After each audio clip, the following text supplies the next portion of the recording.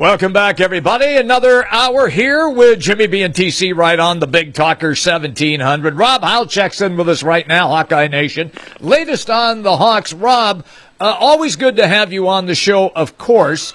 And it seems right now that the Hawks are doing pretty well recruiting-wise. Bring us up to date with a couple of guys. Yeah, they had a big recruiting weekend, official visit recruiting weekend. I believe it was 2 weekends ago, not this past weekend, but the weekend before. Usually an event that they have, well, I shouldn't say usually. They used to have it in January when there was only a February signing day, and then last year they moved it to the beginning of December when there was a late December signing day. And now, with earlier official visits being allowed for the first time this spring and summer, they chose to do it in June and had all 10 of their verbal commitments at that time on campus, and then brought 4 other non-committed prospects on campus, and ended up with 3 commitments out of that. Justin Britt, offensive lineman from Indianapolis, Jalen Hunt, defensive end from where the heck is he from? He's from Michigan, and the third one, I'm trying to think on the top of my head, on my computer in front of me, was Dane Belton, safety. He can play corner, too. He's kind of a guy that can play multiple defensive back positions out of Tampa Jesuit. So, and then they picked up this week, Tuesday, I guess it was, Tyler Goodson, a running back out of North Gwinnett in Sewanee, Georgia, which is the same high school that produced Jaden McDonald, the linebacker they got in the 18 class. So Iowa's up to 14 verbal commitments in this class. They didn't get to that point until December of last year. I think they were at about 10 at this point last year in that cycle. So as the years go by, guys, this thing just keeps speeding up. They already got a 2020 commit last week in the quarterback Deuce Hogan out of Texas. So I'm expecting like a 6th grader to commit here anytime soon. Direction that we seem to be heading there. And the Tyler Goodson commitment, for a lot of people, a little closer to it. Rob felt like this was coming after Iowa canceled the visit that they had set up with Jairel Brock for that recruiting weekend you talked about. All signs pointed that way. This is one, the coaching staff, they knew before July 3rd, right? I have a feeling, yes, they had a pretty good indication. I don't know if it was like a hard, silent commit or how you want to classify it, but I think they felt strongly enough when Tyler officially visited here in April that they stood in a pretty good position with him. And I think this was kind of the back they wanted, guys, more of a he's about what, 5'10", 190, 192 in that range. He's about the size of what Akram Wadley was when he graduated here. So you're bringing in a kid with, I'm not sure he has that same type of wiggle and elusiveness, but in that kind of vein, that type of a back who's already that big. So it's a good get for them, and I think he complements the backs they already have on the roster. Having a great conversation right now. Rob Howe, Hawkeye Nation, on the Big Talker 1700. Rob, we laughed when you referenced the fact, well, they're pretty sure they're going to offer up a 6th grader here pretty soon. Does it just seem that the way things are trending, though, do they get younger and younger? Can you get a read on this? They're not going to offer a 6th grader, but can you kind of get a read on this or not? Yeah, they're offering kids that are freshmen now, which was unheard of, Jim, when Kirk first got here. A lot of and we're kind of long in the tooth here and been around for a while, but, back, early 2000s, I would have called you nuts if you told me that they would be offering freshmen in high school. But that's just kind of the way this thing has gone. I think it was Harbaugh. I think it was Michigan that offered a 7th grader recently. Which to me is just insane. But I can't evaluate talent at that age. But these guys are paid to do that, and that's what they're doing. And I think that I don't see Iowa dipping into the junior high ranks anytime soon. But they're evaluating high school freshmen consistently now, especially in-state kids, and those kids will continue to get offers. And I think this thing will continue to speed up, and we'll see earlier commitments in the process. Deuce Hogan he's the youngest quarterback to verbally commit to Iowa in Ferentz's 20 years, so that's an indication there how much things are speeding up. Well, let's talk a little bit about the quarterback for the 2020 class. Not even an upperclassman yet. He's getting ready to start his junior season down in Texas. Iowa beats out Baylor, Boston College, Colorado, Houston, some other schools for his commitment. Still a long ways to go, but certainly looks to fit the mold of what Iowa looks at. Tall quarterback, 6'4", and a frame to grow. Yeah, and a confident kid. His dad's his head coach. He visited here, I believe it was the end of May, beginning of June. It was in that time period, that time frame. He took a handful, probably 5 or 6 different unofficial visits. I think he visited, trying to remember, Baylor maybe, Oklahoma State, some good schools. I mean, it wasn't like, that Iowa beat out nobody for this kid this early in the process. Now the question will be if he blows up this year or next year when schools come in, does he stick with this commitment? It was remiss of me. I did not ask his age. He's going into his junior year, but you think at most he's 17. So a lot of things can happen, as you said, and Iowa's going to have to continue recruiting here as they do with all these kids that aren't going to sign. Even Goodson doesn't sign until December. We'll see what happens this fall. You think, the 14 kids they have in the fold right now, you hope that they, as an Iowa fan or an Iowa coach, they keep them in the fold. But other schools aren't going to back away, particularly if some of these kids have really good senior years. So the recruiting is not over. They get the verbal commitment, but that goes on all the way until they get that pen on the paper. Yeah, don't you find that interesting? Are you a guy that still likes the verbal commitment, or would you just not rather have a verbal and wait till they actually sign something, Rob? Yeah, I think for the coaches, Jim, they need to do this just so they have some type of order.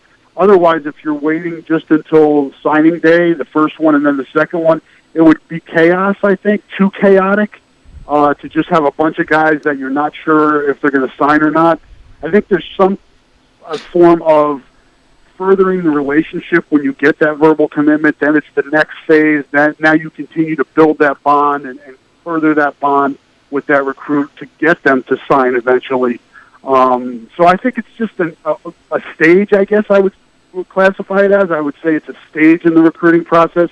By no means is it written in stone, though, and it's just part of the process.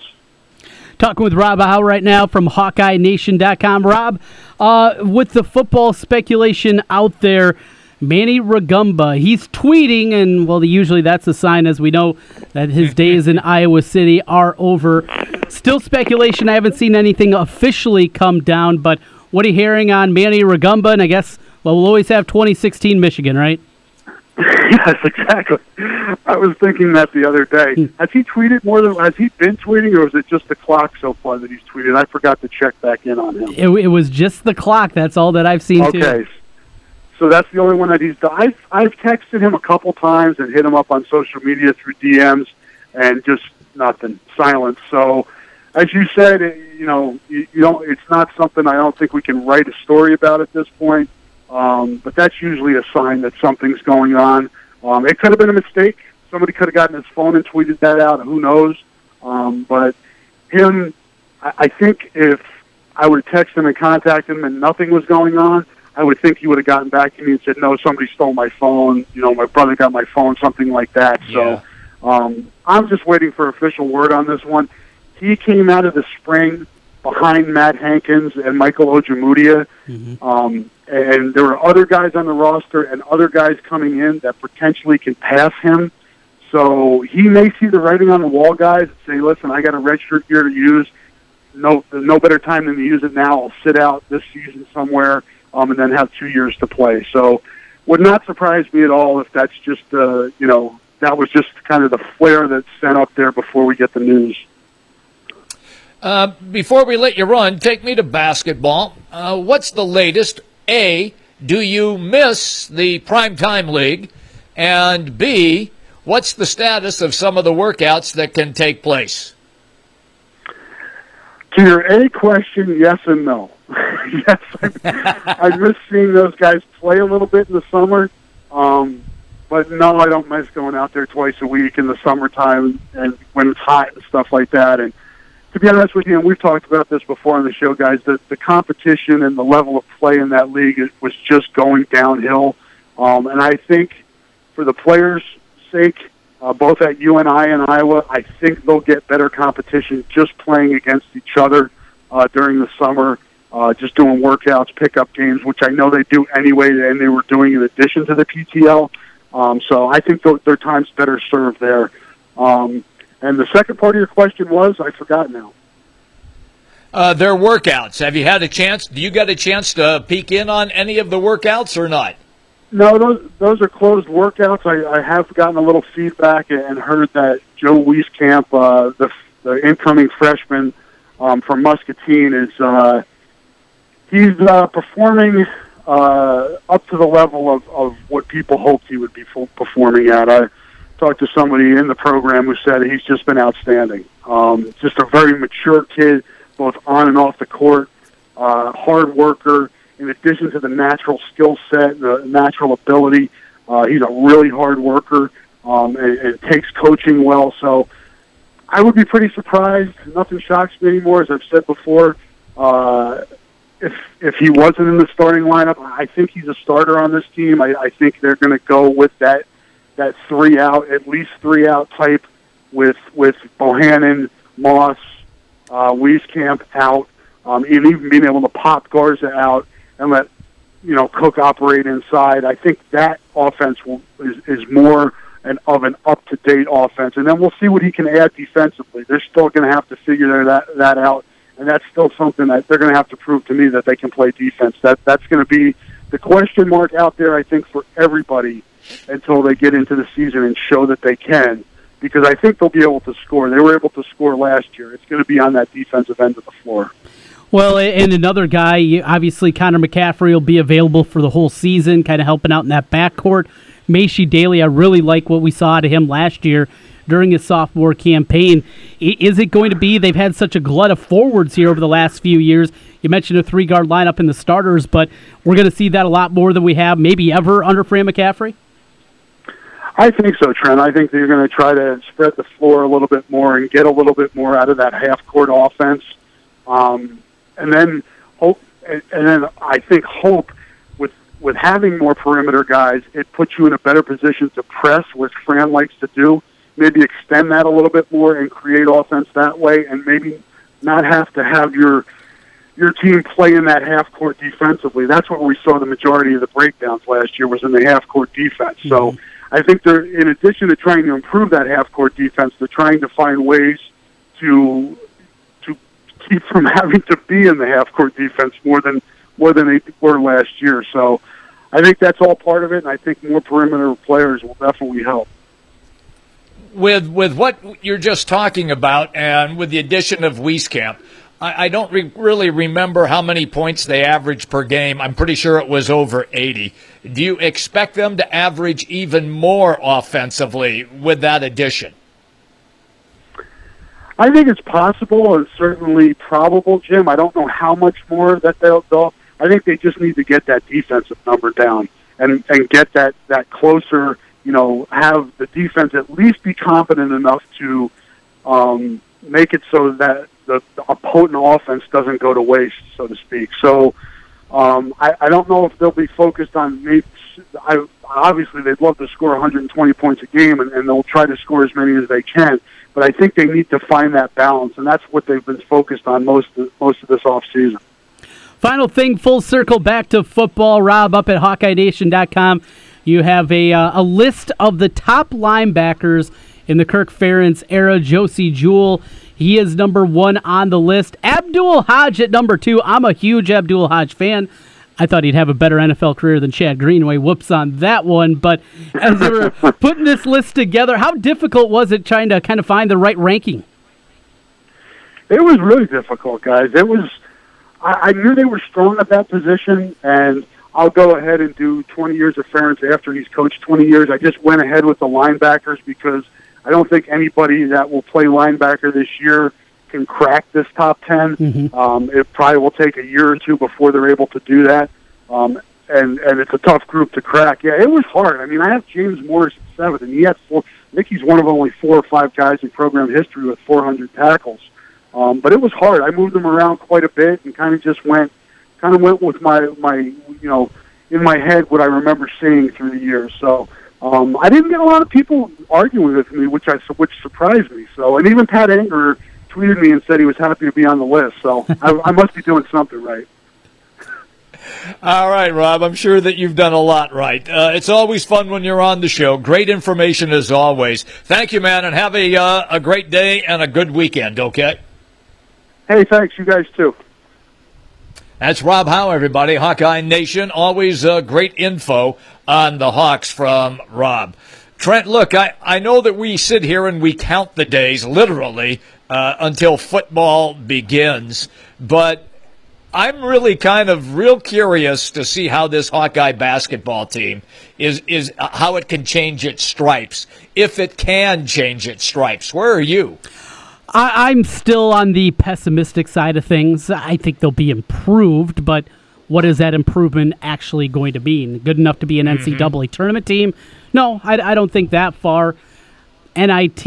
Maybe. That's about as far as I'm willing to go right now, because we've talked about this in the past, Jim, but defensively, this isn't like it's an overhaul of the roster. These are the same guys back, and until you see Tyler Cook actually locked in on the defensive end, you have no clue down there until you actually see Jordan Bohannon be able to do something with lateral quickness and be able to slow down those point guards and get into the lane, until we see Isaiah Moss not get lost on the defensive end for long stretches. Yes.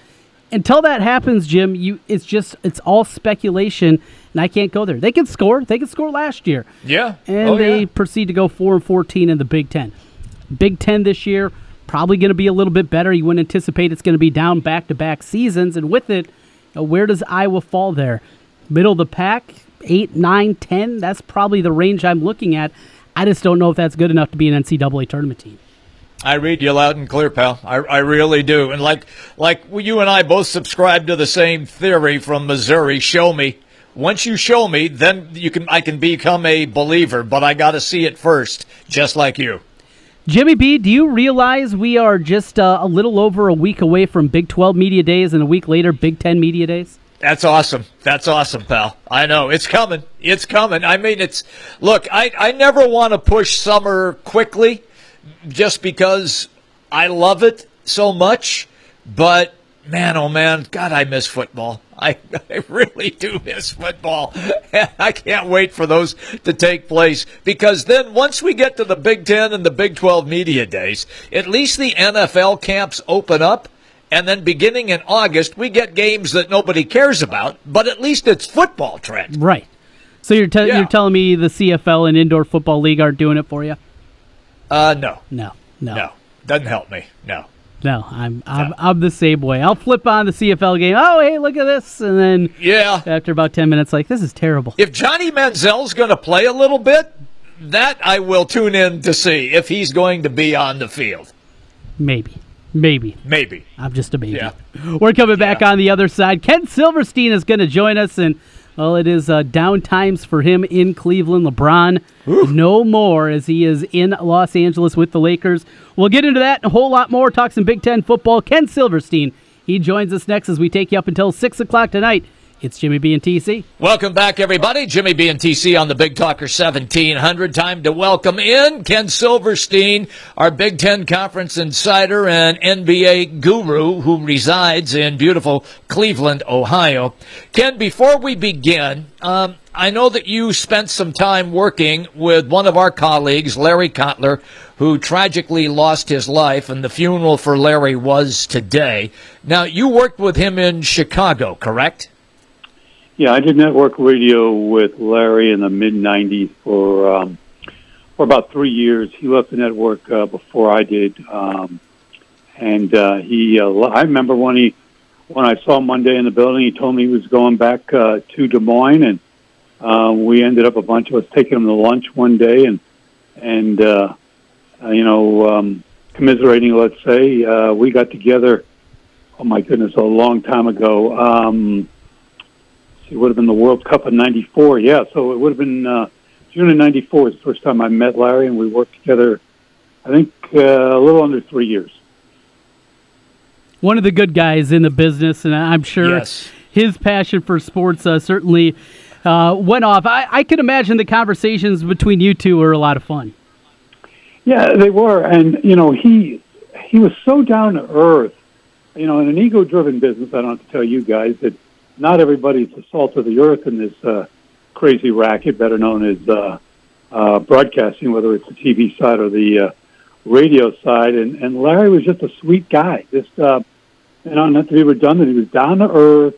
He was very, and I mean this in the most complimentary way, he was very Midwest.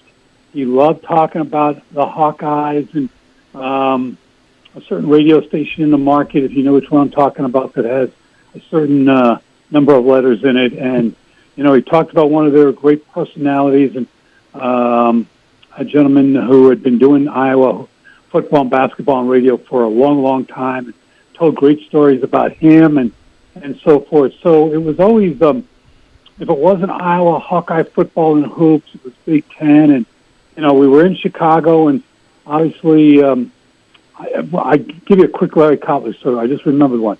95, Northwestern shocks the world, wins the Big Ten, goes to the Rose Bowl, and faces USC with Keyshawn Johnson.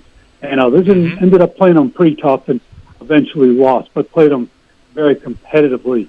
And I can remember having conversations with Larry during that football season of 95. He wasn't a believer in Northwestern, Gary Barnett. I kept telling him, because I was covering those games and traveling with Northwestern back then, saying, hey, Larry, I think this thing is magical. I know they don't have great talent, but I think they're going to pull this off. And they beat Notre Dame that year, and they beat Michigan and Ann Arbor that year, which is like shocking.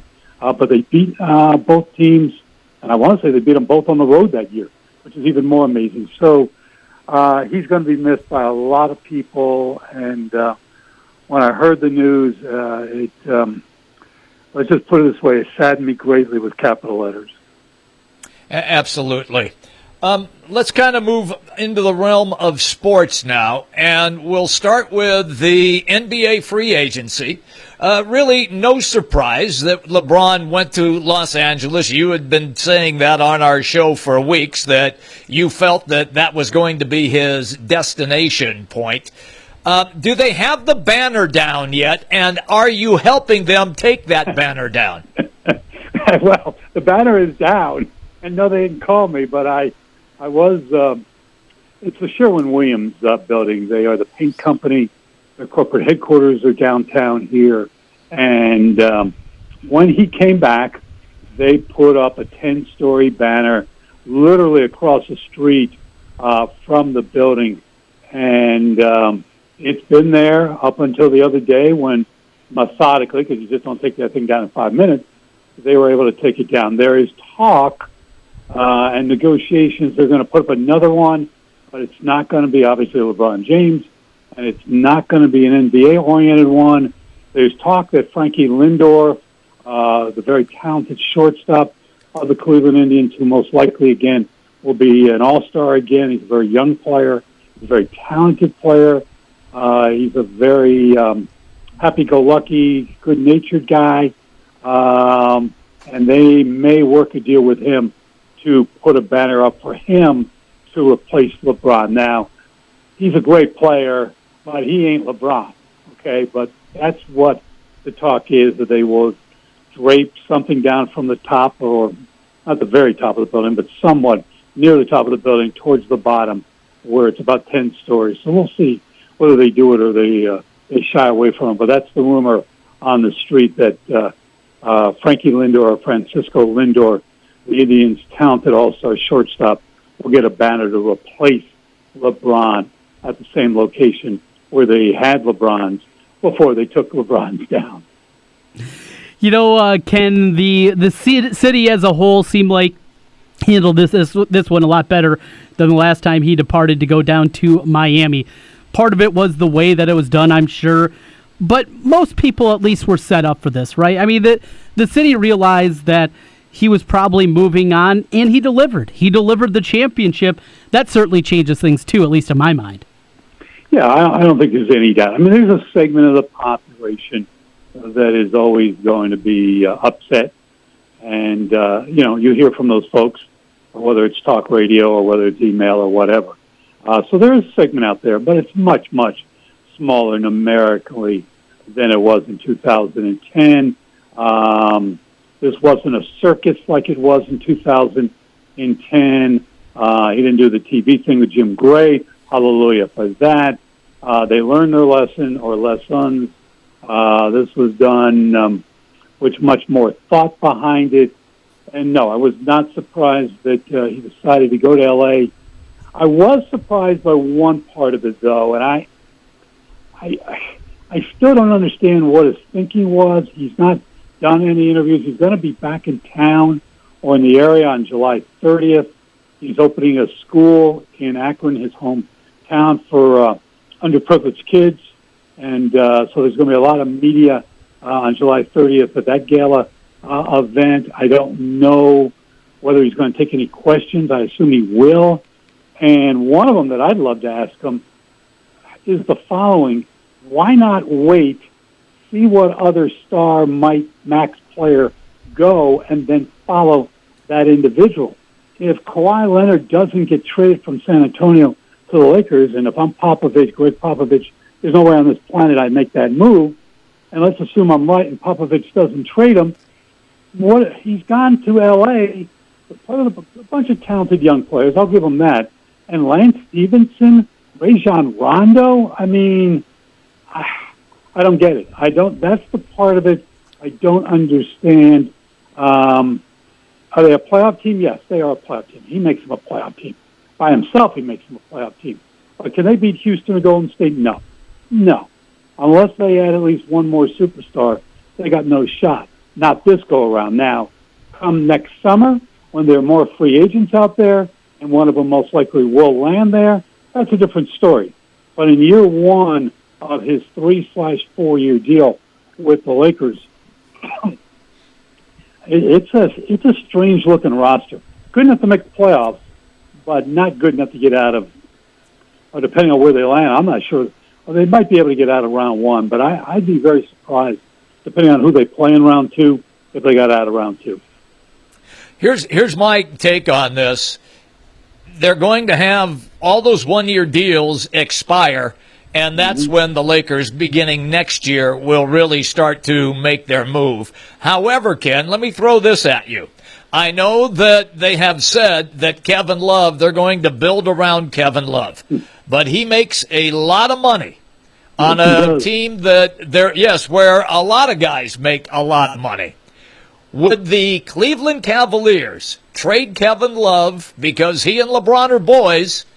Would they trade him to the Lakers and take those existing one-year contracts that you just referenced from those guys, and then they could also begin to rebuild in that second year as well? That way, Love's money comes off the books. That's good stuff. I've not. Of course really it is. It's heard me. That from anybody. See, they're stuck, and that's the problem. And to some extent, LeBron boxed them in, because LeBron, when they won the championship, and J.R. Smith and Iman Shumpert is no longer here, and he's in Sacramento with the Kings, and Tristan Thompson were all up. All three guys were up. And he went to Dan Gilbert, the owner of the Cleveland Cavaliers, and basically said, re-sign him. And Gilbert didn't want to upset LeBron, particularly after winning it all, and the city was, going crazy, and it would have been a bad look. So he overpaid mightily for all three. Now, he dumped Shumpert last February. Hallelujah for that. But he's still stuck with Thompson and even more J.R. Smith. What Jim is getting at is really interesting, because the Lance Stevensons, the Rondos, and players like that are all on one-year deals. Love basically has a one-year deal, okay? It's this coming season, and he's got a player option for 1920. There's no way on this planet that he's going to stay here for 1920 if this thing isn't going in the right direction and it won't be in a one-year turnaround. So he's going to leave. So do you trade him to the Lakers where he will re-sign after this coming season because he'll have that player option, and because he's a UCLA Bruin and he's a West Coast guy and he dates a West Coast girl who's a model, an LA girl, whatever. And that's interesting, Jim. It would help the Cavaliers because then they could cut all these guys and have a lot of cap space and get rid of J.R. Smith and get rid of George Hill. You'd be getting rid of like 4 or 5 guys with bye-bye contracts a year from now and have a lot of flexibility.